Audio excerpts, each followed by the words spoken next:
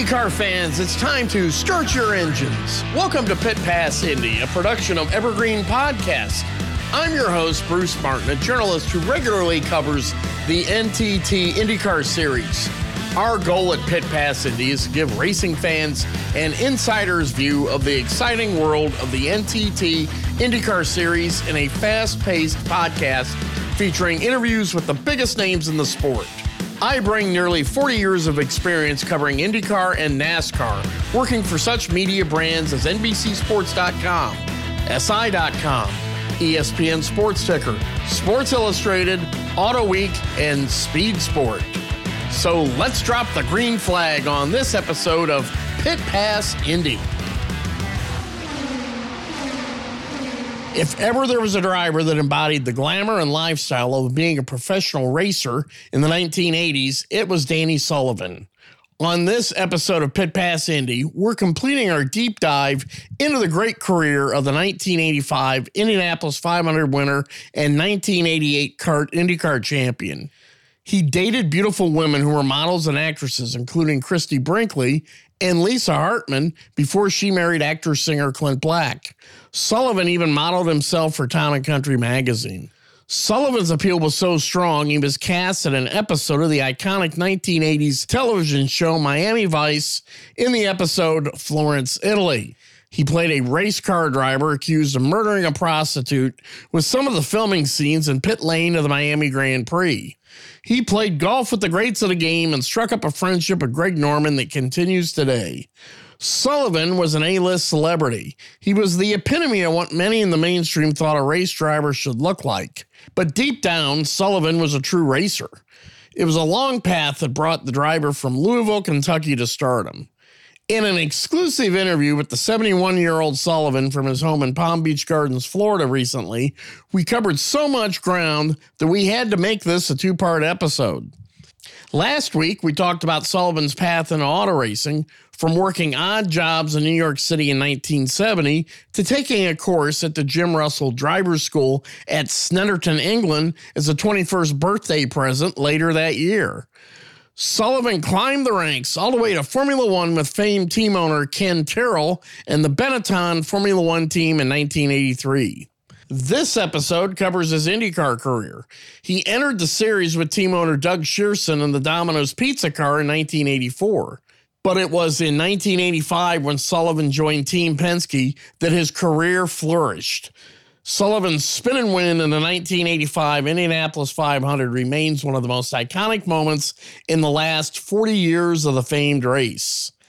That started Sullivan's glory days with team owner Roger Penske in the 1980s when the driver became an A-list celebrity. Here is part two of my exclusive interview with the great Danny Sullivan. So the Benetton money goes away, and then Doug Shearson comes in. And was CART even a series on your radar screen at that time?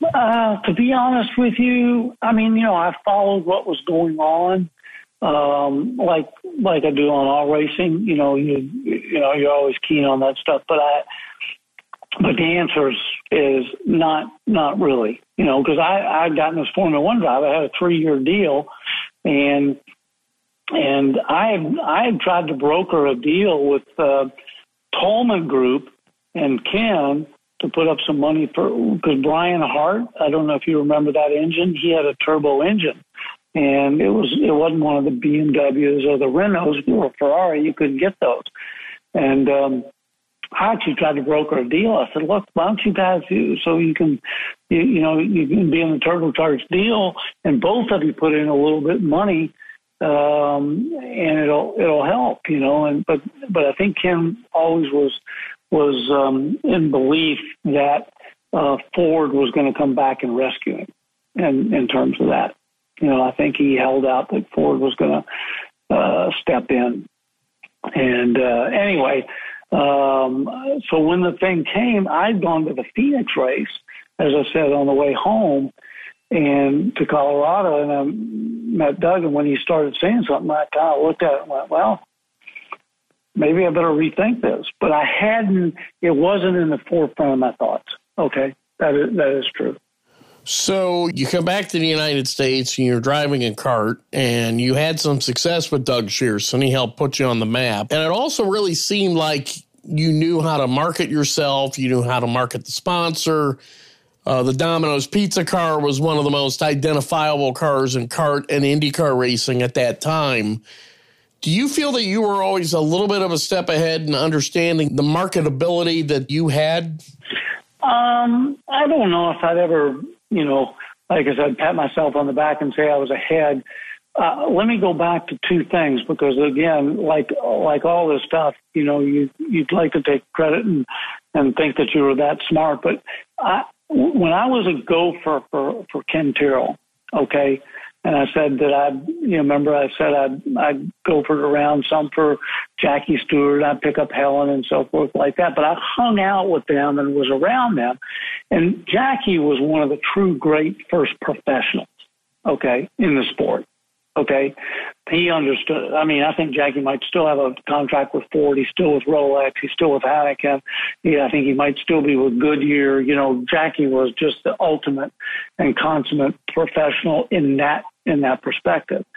And one of the things that happened to me when I drove for Formula One, and another little lesson, okay.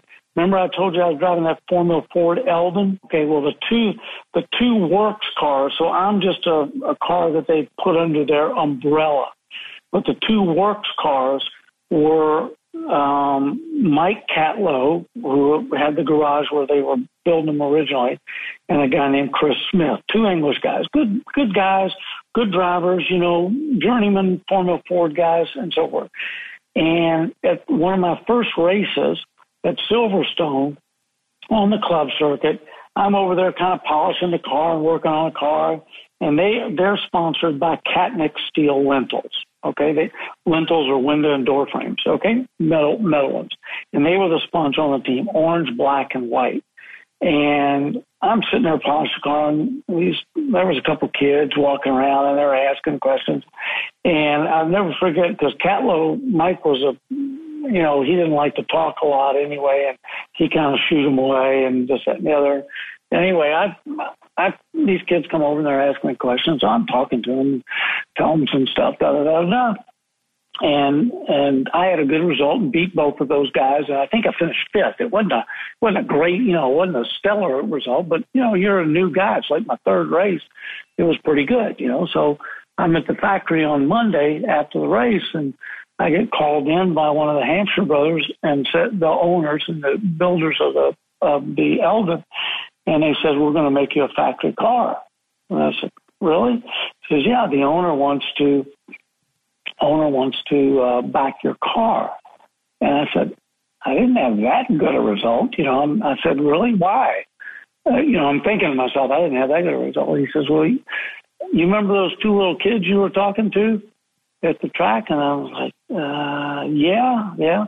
He said, well, those two kids are Catherine and Nicholas, Katnick Steel Lintels. Okay. And just from that, and that was one of the things that Jackie had always told me. He said, it's always better to be friendly with the fans and stuff like that than not, because they're the ones paying your way. And that got started. And then Benetton, now, we go along, and remember something. I'm an American. We mentioned no internet, anything like that. Okay, how do I raise the money to go racing? In Europe.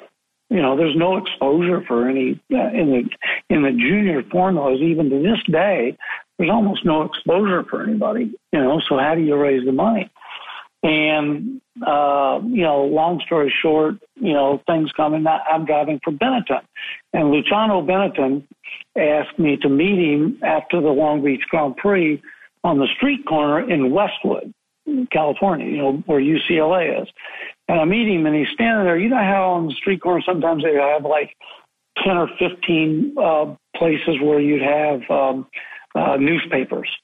They have the one for USA Today, New York Times, and he's standing there, and he's got all these papers out on top.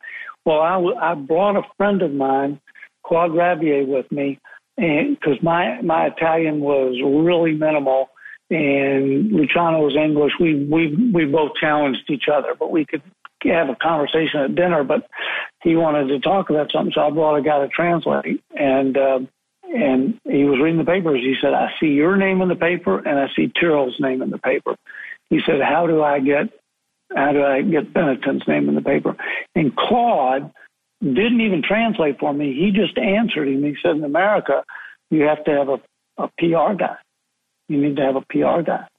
And he says, well, then we need to get Danny a PR guy. And so Claude came out of the entertainment industry. He was Swiss, but spoke 4 or 5 languages. He said to them, he knew somebody, so it was this guy, Alan Nerob, at Rogers and Cowan. Alan's now runs Rogers. He's the CEO of Rogers and Cowan. And so we met, and he didn't know anything about racing. But we met, and we got along great, and he said, okay, I'll take you on. And that's how it started. So then he started educating me really on how you really market in America. And when I say market, to get the publicity, to get out there, okay? And so, but after Benetton did it the first year, okay, they paid for it the first year, but after they did it the first year, it had been such a success for me, I paid for it myself from that point forward. You know, because I realized that if I'm going to be, think about this for a second, Bruce. Think about you're a sponsor, and you're sitting there, and there's 3 or 4 drivers, all with the same kind of resume. A couple wins here, this, that, and the other, this, that, and the other. We all look roughly the same. You know, you've all got the same kind of an appearance, all that sort of stuff. What sets you apart for the sponsor? And that's basically the publicity that you generate for the sponsors. And do you remember the name Alex Ribeiro? Yes. He was a Formula 3 guy. Remember, he had Jesus Saves was on his car, okay? And I knew Alex really well. He and I tied in the championship. Gunnar won it, so I got to know Alex pretty well. Nice guy, really nice guy. You know how he got his sponsor? I said, well, you know, while the Brazilians come over, I said, how do you get your sponsorship? And he said, Danny, he said, I take every newspaper article, every story, everything, every TV exposure, everything. I take that, I monitor it all, and I figure out what it would cost for the sponsor to get that exposure a year, and I ask for 10%. And so I'm just giving you examples of lessons that I kept learning along the way. Okay, how do I make myself more viable? I had for a small period of time some Marlboro sponsorship, just more personal stuff. But this before Marlboro was in India. This was when I was in Europe doing Formula 2. You know why they pay? You know what they paid me for? They didn't pay for me. They gave me money I had to, wherever I went, whatever team. They wanted me to tour the U.S. military bases in Germany and sign autographs for the military personnel at the PXs and stuff like that. It was all promotion. It was all about promotion. But that's how I could get some money. Okay, I got to go to a PX and sit there and autograph and stuff like that. Okay, that's what it takes to get it done. That's what I'll do. But I'm not going to mention any names, but you'd be surprised how many people with my success that I had from a marketing perspective tied in with what I did on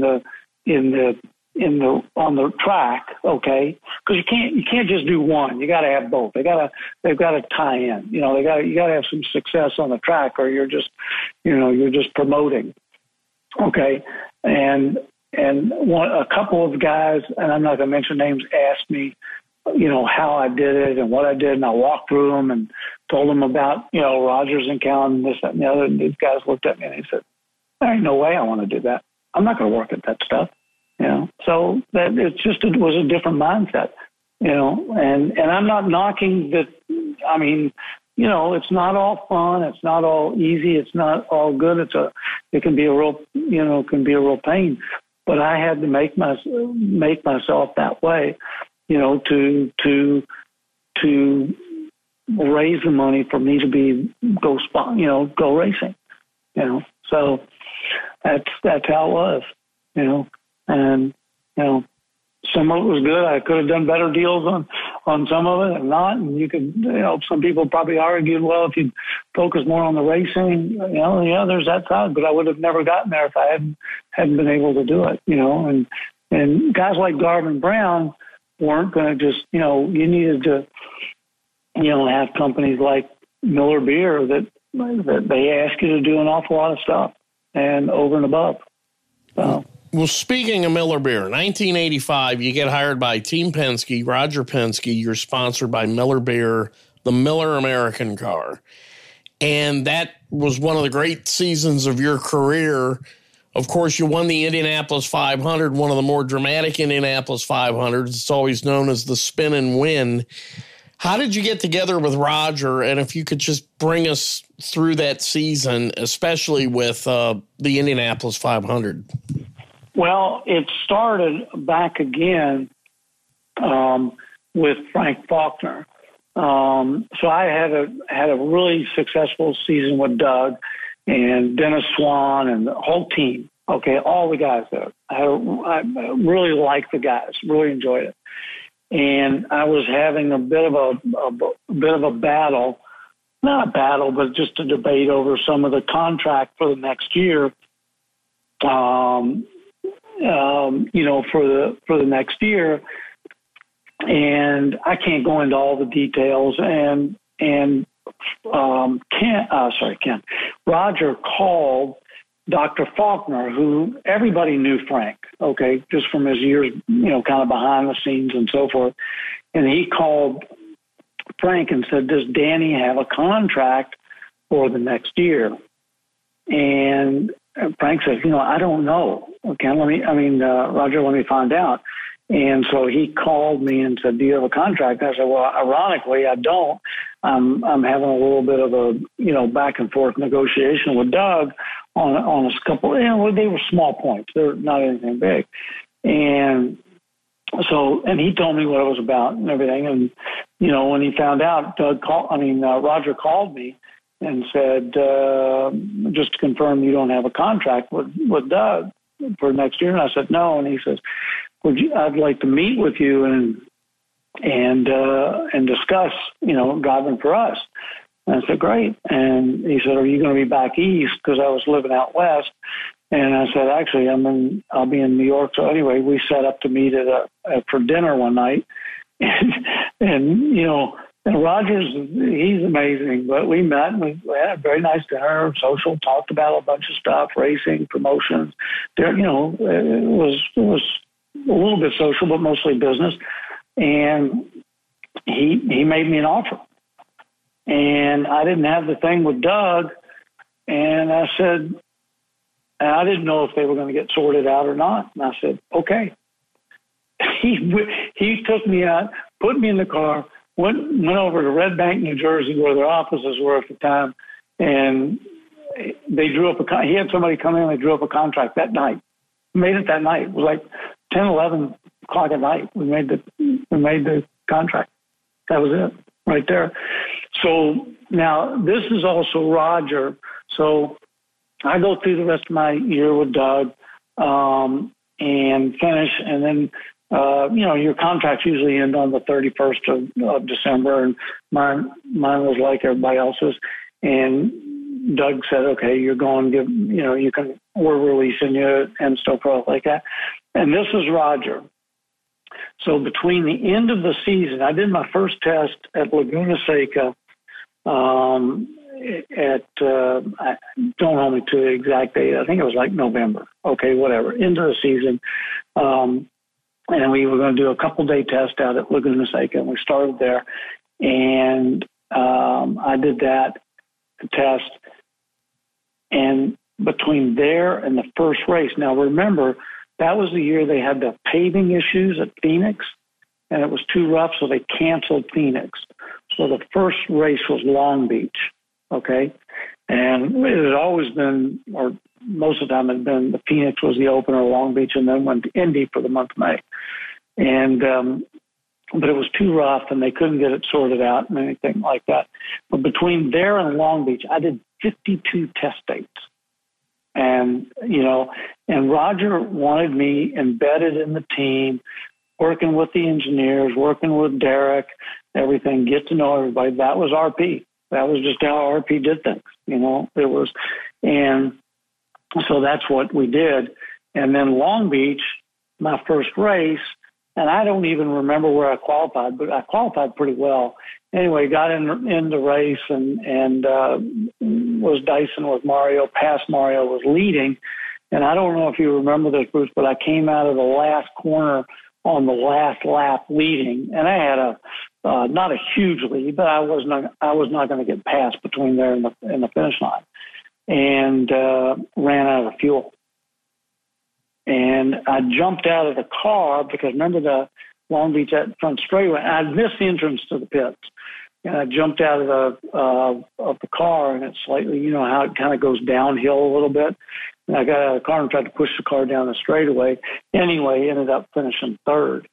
And then and it was funny because New York Times, LA Times, everything. That was the picture on the cover of the magazine, cover of the newspaper the next day, because, it was just a kind of a different picture. But that's where it started. And Derek and those guys apologized. He said, we never had a guy that drove on the road courses the way you drove in terms of, how fast you drove the car for fuel consumption. Again, I'm not talking about pace, but just, on the gas all the time. So that's how it started. And then, of course, the next race was Indy. And I qualified okay, but you're in a team with Mears and Al Sr., these are two legends already there. I mean, I haven't won Indy. I haven't done squat at Indy, and qualified eighth. It was okay, but it wasn't, listen, don't misunderstand me. There's a lot of people, and myself included, that would take eighth on certain times, but when your teammates are in front of you, it's eighth is not that stellar. And then as the race went on, as the race started, everything was okay, but my car, I was not real good. My car was a little off. And Derek, who was one of the best guys on the radio, he got me to stop a little out of step of everybody else, including Mario. And we changed the car, and then the car was magic. And of course, the rest is history, as you know. But it was a fantastic, call for me for Derek to do that. And then, of course, the pass and the spin and then coming back. And I don't know if a lot of people remember, but Howdy Holmes was driving that year, and he and Tom Sneva, I was catching Mario again, and he and Tom Sneva touched going into turn one, and I thought that Howdy gets a little tired late in the race, and Sneva can be Tom. And anyway, they touched, and but I backed off coming down the front straightaway, and I just missed Sneva. I mean, just missed him. He kind of spun right down the racing line, and he didn't go one way or the other for the longest period of time, and I almost hit him, and but didn't. So I'm thinking, okay, I'm having a little bit of luck today. I'm enjoying this. But anyway, that's how it started. And pretty much from that point forward, certainly with Miller and with Roger, we were pretty much, solidified, and everything was good. So great team to be with, super guy, super people, and the great thing about Roger is I don't think there's many people that are more competitive than Roger. And that's the kind of owner you want, because he's pushing harder than you are. And from a driver's perspective, that's the guy you want to drive for. The spin and win from your point, you go into turn one, and there's Mario Andretti, and a lot of people picked him as one of the favorites to win the race. Sentimental reasons. He had a fast car with Newman Haas Racing. So you come up on him in turn one, and if you could just describe the spin and how you were able to save it And how shocked were you that you didn't hit anything? Well, a lot of people always ask, why turn 1? And my car was a little quicker through 3 and 4, and Mario and I were pretty equal through 1 and 2. So I get a little bit more runoff of him coming off of 4, and I called him back up when I went out after that change that I made with Derek Walker, or he made. Get the car a little bit balanced. I was about 34 seconds or something like that. I don't remember exactly, but about 34 seconds behind Mario. Called him up and got down there. And when we went in, remember the track's different now than it was then. They had the apron. The warm-up lane was the apron. Okay, and that's now not how it used to be. And so I went in and I drafted Mario. He's gone down the front straightaway and moved over toward the pit wall, to break the draft, et cetera. And then we moved back up. And then when we got to the corner, Mario he was going to take the corner. He wasn't going to roll out of the throttle and back off. Mario never does that. And he shouldn't. But so we just kind of went in like two fighter planes, and then I went down onto the apron almost to the grass, and as I came back up, the car just, whether it's the white line, the slight change in camber on the track, whatever it is, it just tripped the car. And remember, we don't carry hardly any downforce on those things, particularly at Indy. And the car just started to slide a little bit, and I tried to collect it just a hair, and the front started to bite, just started to bite. So I turned it back, and I was just like, and then I just couldn't control it. And, things started to come around on me. But remember one thing too, because this is going on quite far, I'm further around turn 1 than at the beginning or the middle. Okay. And that's significant in the outcome, because when I spun, I was a little bit more straight, and I had the front straightaway. The short chute to go down. Okay, so it gave me a little bit more space, if you like. Okay, and that's why I didn't go right up and hit the wall, if you see what I'm saying. And so, and I spun, and I'm like, I just get in the lead of the Indy 500. Now I'm going to hit the fence, and was just kind of berating myself, and the smoke's going. I hit the brakes, because I'm just going to hit the wall, and the smoke cleared, and I'm looking at the turn 2 sweeps. So I thought, take your foot off the brake. And I took my foot off the brake and got it kind of straightened up. And okay, now I've stalled the engine. I've now got the clutch back in, okay? But which gear did I take? You got 3 speed up. Remember, it was a 5-speed manual then, 3 speed up gears to get out of the pits, and then 2 top gears that were about 250 RPM off. So I go too low. We have no idea how fast we're going. Hell, I was doing 210 or 15 miles an hour when I spun. So you got no idea how fast you're going, what gear do you take? Too high or too low can stall the car. And if you see me go into 2, if you watch the video, you'll see there's another little wiggle of the car, the back end of the car. And that's when I jump started it, and I almost lost it again. And as we're sitting here talking today, I still don't remember what gear I picked. Okay, I still don't know. I think I took the lower of the 2 top gears, I think, but I don't remember. Because I was pretty busy. I was on the, radio to Derek after that. Hey, it's me. The yellow's for me. Everything's okay. But, but I'm going to need, new tires. And I really didn't need them that bad, because with no downforce, it just spun like a top. So even though they had a little bit of flat spot on them, and it wouldn't have been very comfortable, But if I had had to keep going, I would have just kept going, until, because we weren't that far off of a fuel window anyway. So anyway, but the yellow was out, so it was Derek. And the funny part is, Derek didn't know that, because remember, we're modernized a little bit now, but think about it. It wasn't live TV. It was the last non-live broadcast. They didn't have the people set up on the timing were timing and scoring. There wasn't the TV monitor the way there were. And Derek stood behind the pit box, and, they did all their calculations back there because the timing was, the team that was up there timing and scoring were the ones that did it. So that's how it took place.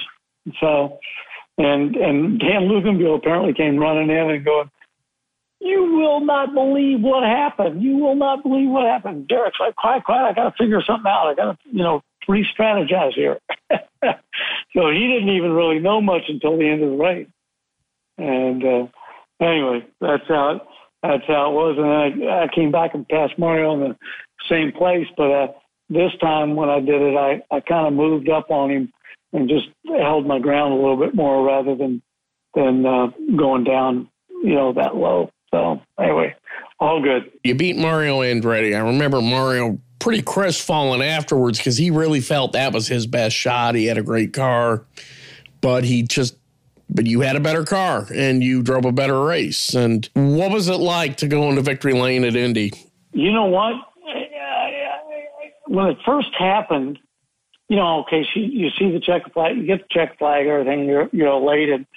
But it's also like, because remember, we used to spend 3.5 weeks there, for the month of May. So you're a little bit of a bubble burst. And what the biggest thing was? You remember you had to pull up on those two tracks to get up onto the winter 2 ramps? All I could think about was going in there was like, don't blow it getting it on the ramp. That was my biggest concern. I thought I'll look like a real putz if I drive it off the ramp, and then you're just swooped up in a minute. And I'll tell you this true story. You're just overwhelmed. You're just swept away with, interviews and this and that and morning shows the next morning, and you're whisk off to this and whisk off to that. And I remember then the next week is Milwaukee and da-da-da. And I remember we were back in like July. I mean, it was a month later, something like that, June sometime. And we're back and we're doing a test at Michigan. And I was at the whatever hotel in Jackson, Michigan. I'm taking a shower in the morning to get ready to go to the track. And I'm sitting there going, damn, you won the Indy 500. You won the Indy 500. And that's when it really sunk in. It took a while to do it. Yeah, you knew you won it and all the congratulations and the parties and the, hey, way to go, and the, all that stuff. And it's great, but you're still a little numb to it all. You know what I'm saying? It took about a month for it to settle in to go, hey, that actually happened. They can't take that one away from you, So that was a pretty cool time.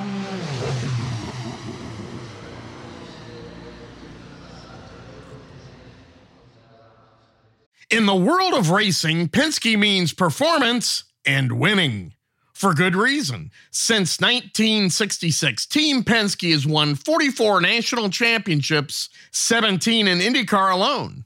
And last year, Team Penske claimed its Indianapolis 500 record-extending 19th Indy 500 win, with Joseph Newgarden the latest driver to win the famed race. Team Penske also won its second straight NASCAR Cup Series championship. In 2022, Penske was the first team in history to win both the IndyCar and the NASCAR Cup Series championships in the same season. Team Penske enters the 2024 NTT IndyCar Series season with 236 IndyCar wins, including 34 500-mile race victories. Those are results that are tough to top. But Penske's legendary reputation for quality and attention to detail makes a statement off the track, too. When you need a truck, Whether for your business or for a household move, Penske Truck Rental has some of the cleanest, newest, and best maintained vehicles on the road. And we make it easy with personalized support from our associates, flexible reservations, and access to the top technology. With quick pickup and drop-off at more than 2,500 locations across North America, our scale and know-how will keep you covered, all helping to ensure you get the right, reliable, fuel-efficient vehicle when and where you need it. On the highways, the raceways, and every pit stop in between, Penske keeps you moving forward. Gain ground with Penske. Get a quote today at PenskeTruckRental.com, or for household rentals, download the Penske Truck Rental mobile app today. A couple other highlights in '88, all Penske front row at the Indy 500, and you also won the championship that year. Well, it was fantastic, but that was the one that got away. And if you think about it, I won the Michigan 500 that year, but I was leading the 500 I had a lap on Mears in '88 before half distance. My car was so good. That's when remember the wing mounts broke, the adjuster in there, and put me into the fence.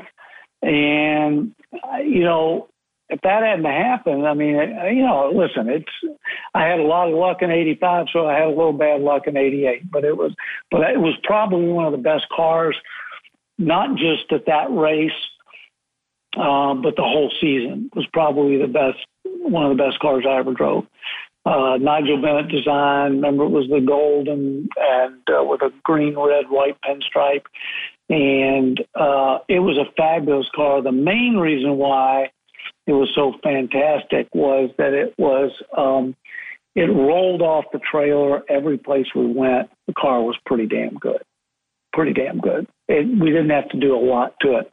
Some of the other cars were a lot more, how can I say it? They were a lot more sensitive to,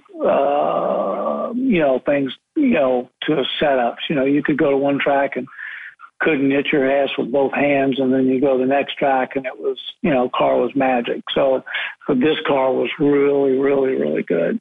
So no complaints there. Anyway, '88 was just a special year. It was just a really special year. And I can't, to win the championship and secured it at Laguna Seca, and just, it was just so much good to it. You know what I'm saying? So here you are, you win 17 races in kart. You brought a lot of glamour to the series. You're on Miami Vice. You were an actor. You dated some of the best looking women there were. What was it like being Danny Sullivan at that time? You know what? It was a great time. It was a great experience. I can't complain for any of it. Look, you always want to do, I remember having a conversation with Roger one time and said, hey, RP, if I'm doing too much, he said, don't worry, I'll tell you. I said, I don't want it to affect my driving. And, so you got to be careful not to get distracted from that stuff, because ultimately you still got to drive, a race car and try to win races. And, but there's like everything. There's good and bad to it, and some fabulous moments and some that weren't. I got grief from some people about doing the Miami Vice and some of them, and yet it was such a great, fun experience. And what's really funny, I meet people now and they said, we loved your Indy 500 win. We really loved you in Miami Vice. So it was just an experience, and I remember riding back with a bunch of Formula One guys from Indy one year on a plane back when we were living in France, and went back to Nice, and I was on the plane with a lot of guys, Bill Neuve, and just a whole bunch of Coulthard and a whole bunch of young guys on there, and they said, what any advice? And I said, yeah, just take every opportunity you can and live it to the fullest, because it may not come back to, it may not come again.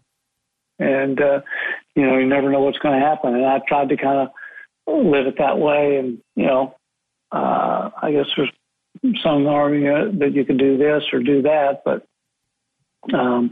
anyway, it was all good. No complaints. How big a disappointment was it in '90 that the ride came to an end with Team Penske? The next year you went over to Pat Patrick and, with the Alfa Romeo, and that wasn't really that program didn't work out very well. No, but it was on its last legs, and I think Pat knew it. The reality was, I knew in April that I probably was not going to stay at Penske, and not because of anything Roger said or anything from anybody, but I knew Marlboro was going to be 2 cars, but more importantly, I knew that that Pennzoil was going to pull out, and I knew that hard and fast, mainly because my brother's best friend was married to a Lifke. And so I was with them one time, and they were saying, well, what are you going to do for next year now that Pennzoil is going away? And I was like, what are you talking about? And they said, oh, yeah. And I don't think even Roger knew. And so, first of all, Pat's a different guy. He's not Roger Penske, but Jim McGee is something very special, or was something very special. And I shouldn't say is, because I'm not currently driving and so forth. But he was a very special guy to drive with. And of course, all the team that he had put together there was, fantastic. Just the sad part for the whole thing was that the engine just wasn't any good. Which it was, Mike Hall was the crew chief, and Mike's fantastic.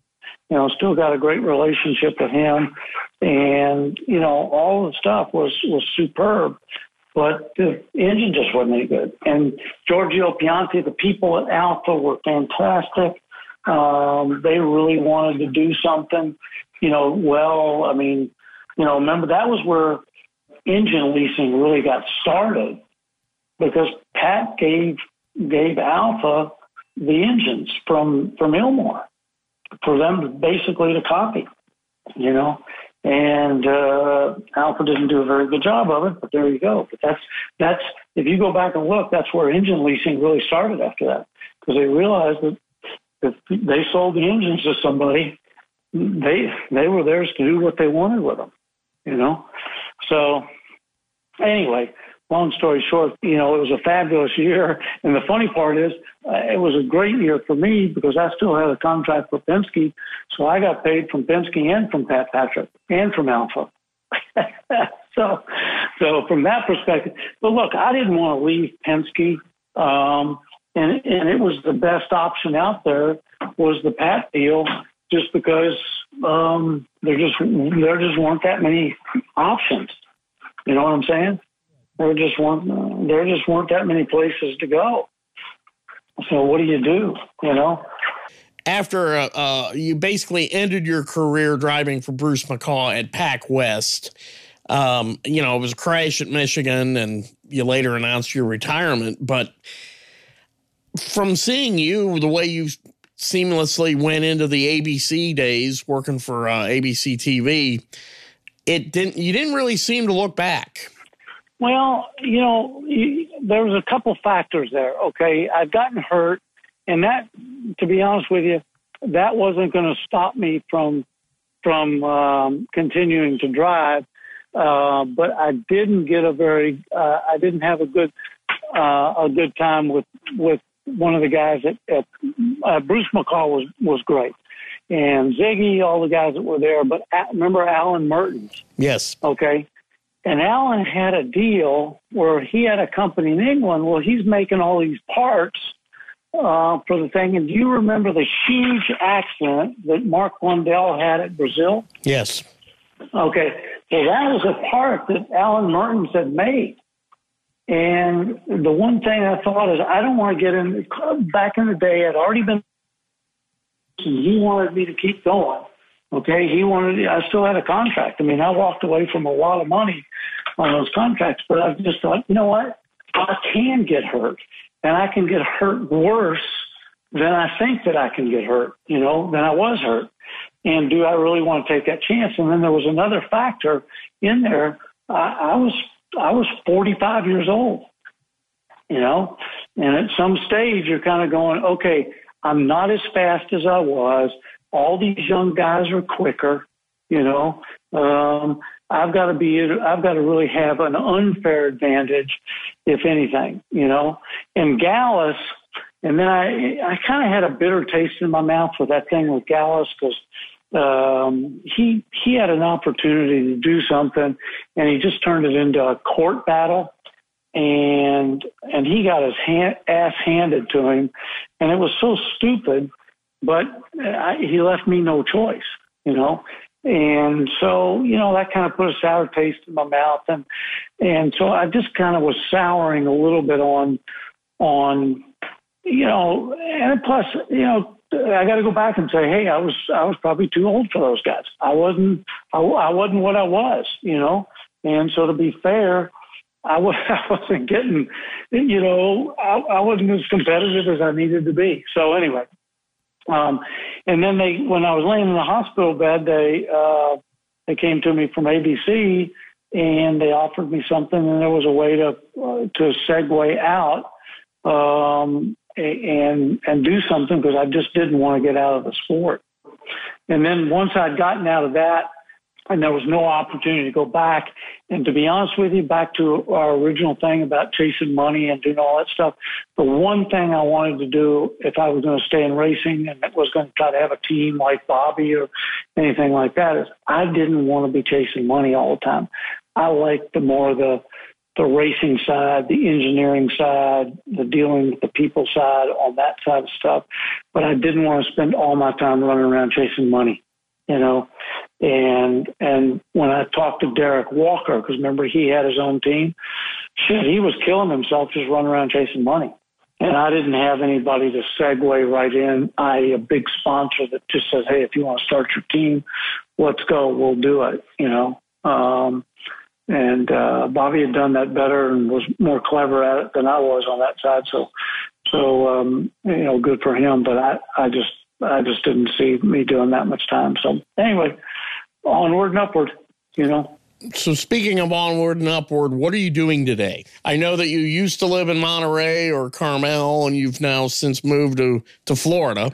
Well, we sold our house in Pebble Beach because we had a big house and a big property, and it was only two of us and one dog. And so we just said we wanted, so we sold, and then we couldn't find a place to rent or to buy, period. And we were a little bit homeless, and we came down with somebody that we were friends with and had invested with, and they were bringing a plane down. So we came down and went to dinner with them one night and then headed up here to Palm Beach. They were in Miami doing family thing, and we called some friends and got together with them. And they were saying, what are you guys doing? Where are you living? And we told them the story, and they said, hey, let us show you around. And it turns out the wife was a real estate broker, which we didn't know. She said, let's show us around. And we were just kind of cruising around one day, and she took us in and showed us a house that we liked. And we said, well, okay. And we put in an offer, and, next thing you know, we were in escrow, and here comes the move to Florida. So it was kind of like, and we had spent some time down here and had a place down here before and had lived down here. Brenda's dad was over in Naples, and, so it wasn't, a complete just, through a dart at the map type of thing. You know what I'm saying? And so, and then I didn't do any last year because of the quarantine issue. So I didn't do any of the Formula One races as the driver steward. And I've done a couple this year, and I've got Mexico City still to go. And they wanted me to do Turkey this weekend, but I was in Europe with Brenda, and I'd already been gone for 2 weeks. And I said, shit, I got to get back to go. I'm trying to help a group save Palm Beach Raceway to logistics builders, commercial builders for that. And then I'm still doing our government aviation business. So we've made some big headway on that. We've got a number of contracts in play, so we're growing. It kind of stalled because nobody could travel on the government side for these contracts, so everything kind of got pushed back for almost 18 months. So it's all ramped back up. So we're pretty active, and then we've invested in a bunch of stuff and so forth. So I tell you what, I don't wake up in the morning with lack of anything to do. Moving from Pebble Beach to Palm Beach, yeah, I'm sure there's a lot of good golf courses around you. There's a lot of good stuff, but and we just came back. Brenda and I played in the Dunhill Links Championship, so over in Scotland. So we went over there and played. So we're having a good time. We still ski, and she's actually developed into a great golfer. I kind of got going and then started working more, and golf went out the window. So, but I think Brenda's playing off of I think she's a 2 or 3 handicap right now. So she's playing well. So, it's something that we can do. We traveled and I'm involved with a water business, a purification business that uses no chemicals. It's all electrolysis, and so we got a couple things going. So it's full tilt. No, never left. Still working out, as you heard earlier when I was in the gym. So still get in five days a week, trying to stay fit. So anyway. Gets harder as you get older, trust me. Yeah, oh yeah. And in our final question for 1985 Indianapolis 500 winning driver and 1988 IndyCar champion Danny Sullivan, what is your impression of today's motorsports world? I think IndyCar is about as exciting as I've seen it for a long time. Formula One, which I work in, has been made very exciting now that there's a number of teams that are getting more competitive, so I'm anxious to see what happens in next year with the new car and the new regulations and the new budget restraints. NASCAR seems to be plugging along as good and as competitive as ever. Just while we were talking, was watching an IMSA race from VIR, and that seems good. I think racing is good and strong and healthy. I think people like it. I think people are enjoying watching it. And when I'm down here in Florida, or when I was out at Laguna, and I'm on the board still at Laguna Seca and Monterey, there's a lot of demand and still a lot of challenges, but it seems healthy. Well, and part of the reason for that interest can be traced back to your days as a driver in IndyCar and kart and the glorious and glamorous times you had at Team Penske back in the 1980s and 1990s. Danny Sullivan, thank you for your time, and thank you for joining us today on Pit Pass Indy. Always a pleasure, Bruce. Thank you.